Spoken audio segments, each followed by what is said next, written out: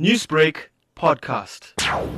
The first 2 days have really been proceeding fairly well in the province. We're quite happy that a number of schools are reporting no glitches across the province, and with the positive feedback that we're also getting from members of the legislature who are on the ground monitoring the opening of the schools, as well as members of the cabinet.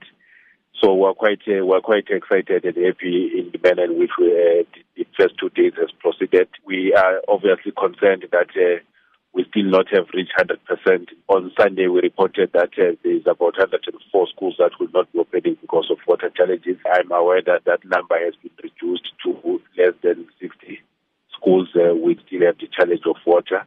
And I was here in Nongoma today monitoring the opening of schools in deep rural areas of Nongoma, and I was quite excited about the manner in which these schools have prepared themselves.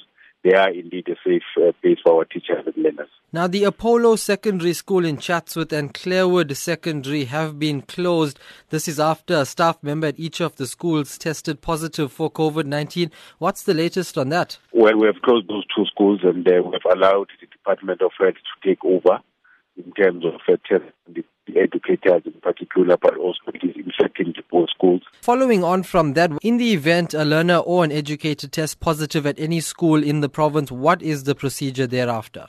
The procedure will obviously first that we close the school and they hand over the school to the Department of Health so that they test the teachers, the learners, or any person who may have had contact with the person who has tested positive.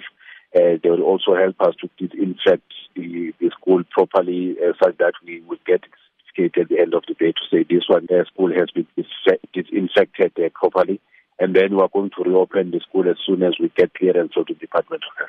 Now, what is the department doing in terms of servicing those, as you said, less than 60 schools that still don't have water and adequate PPE so that these learners can go back to learning? The National Department of Education has engaged the services of South African National Defence Force as well as the Red Water to prioritize these areas where municipalities are struggling, such as Zululand, as well as Uthubela, to assist in terms of provision of water.